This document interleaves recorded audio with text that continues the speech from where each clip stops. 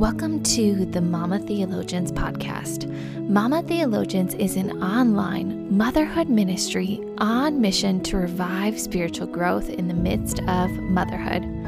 We offer our devotional and narrative podcast episodes to further equip mothers in theological study, biblical literacy, and spiritual formation. We pray that God will use these offerings for His glory and that He will revive and deepen your spiritual growth in Jesus. You're listening to a narrative episode by Adrienne Garrison. Enjoy Adrienne's reading of her essay called Boundary Stones.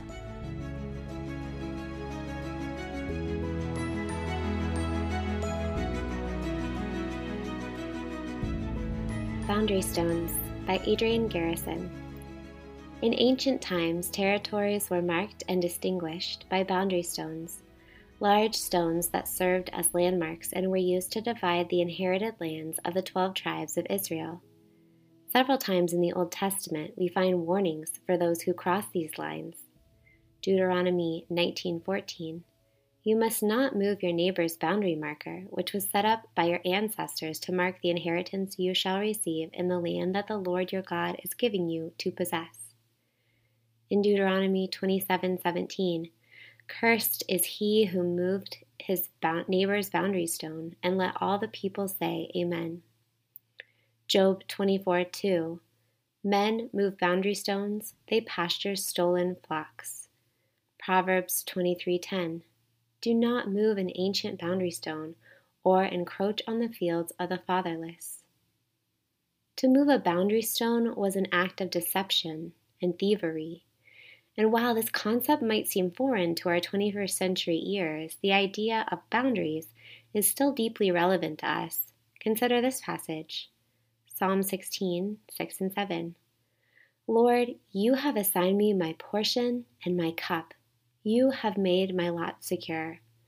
The boundary lines have fallen for me in pleasant places. Surely I have a delightful inheritance. God has apportioned us a certain territory, a realm of responsibilities for our earthly life. We are made in His image and called to steward and cultivate the space we are given. When I reflect on my life, I can see many times when I resisted where the boundary lines had fallen. As a teen, it always seemed like the fun was happening just beyond the boundary lines God had drawn for me. At that time, it seemed that these boundaries were arbitrary lines, drawn by parents who were out of touch and didn't understand. But when I crossed them, it was God I sinned against. Crossing these boundary lines brought pain into my life and caused pain in those around me. I learned through disobedience that there was purpose and goodness to the limits God and godly authorities had set for me.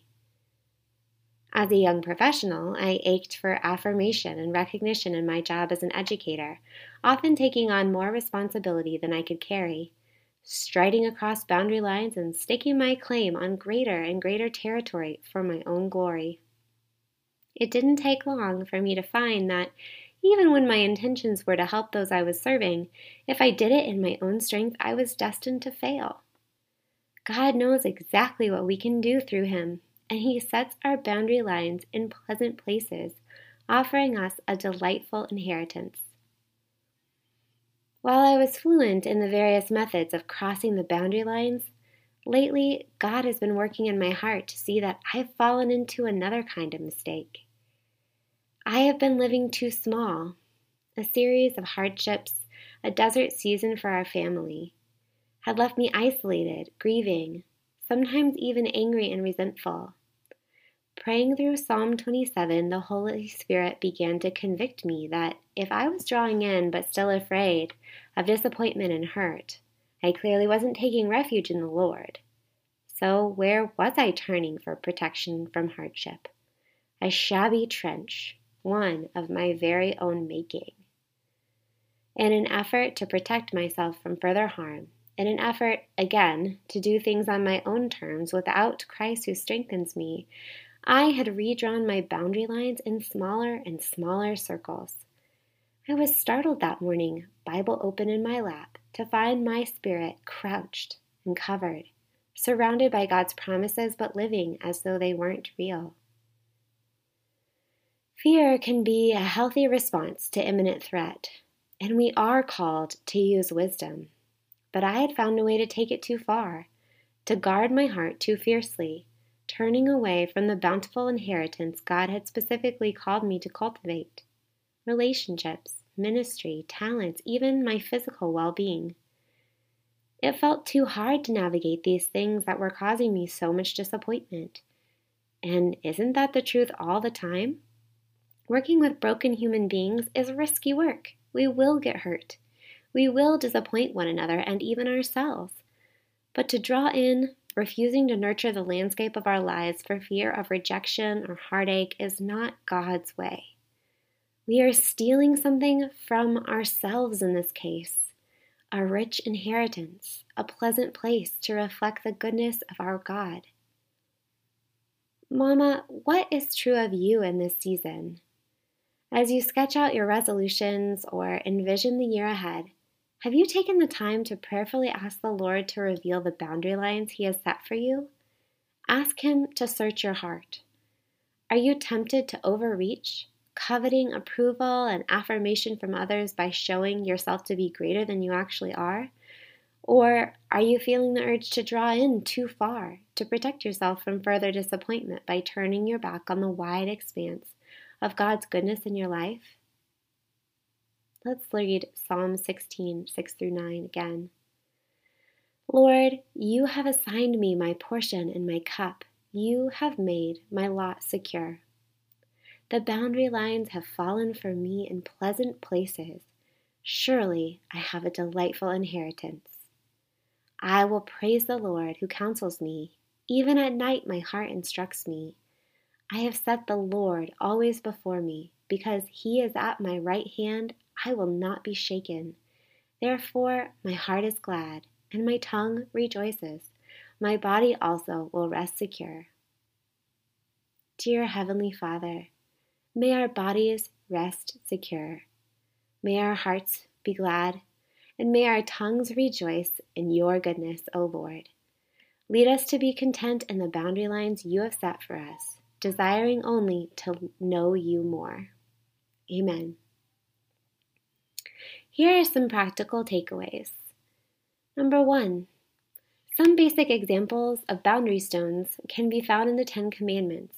God set up these things to protect His people from sin and destruction. Reflect on a time you crossed the boundary stone set for you by God's Word. What were you looking for on the other side? What were the consequences? How have you resisted crossing the boundary stones recently? Number 2, how can we help our children understand that these boundary stones exist to flourish them, not to frustrate them? Discuss this with your husband. Number 3, there are many secular proverbs for women that encourage us to draw our own boundary lines. For mothers, the encouragement is often to draw in, lower the bar, expect less of ourselves, and put off our calling until our children require less of us.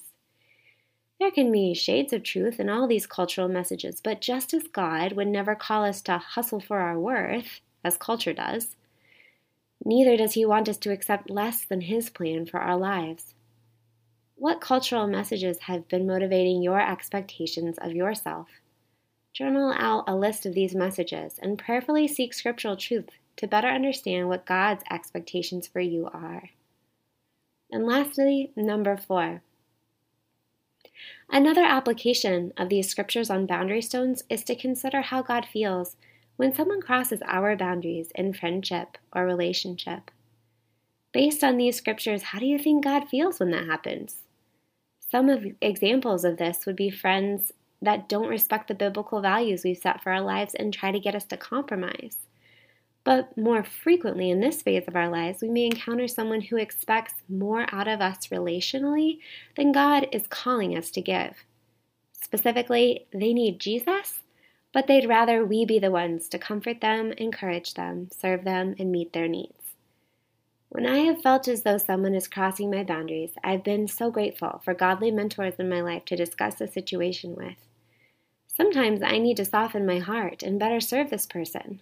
But usually, I need to remember that the best thing I have to offer them is the truth about Jesus Christ. This has often resulted in rejection and abandonment, but I take heart in the fact that Jesus experienced this too. Boundaries remind us that we are human and that our Father in heaven knows what is best for our lives.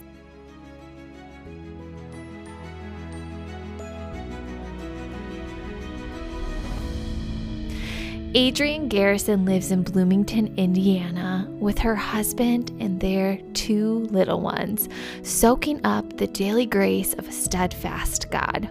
She's a contributing writer at Mama Theologians and Coffee and Crumbs, and her short stories have been featured in Literary Mama and Letters Journal. Adrienne believes magic takes the form of heart-to-heart conversations, petite fours, and walks in the woods. You can find more of her writing and sign up for her newsletter at adriennegarrison.com.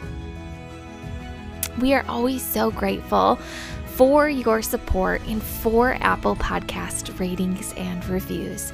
These truly help make our podcast more searchable and accessible for mothers who are just like you and desire to pursue a deeper relationship with Jesus in the midst of motherhood.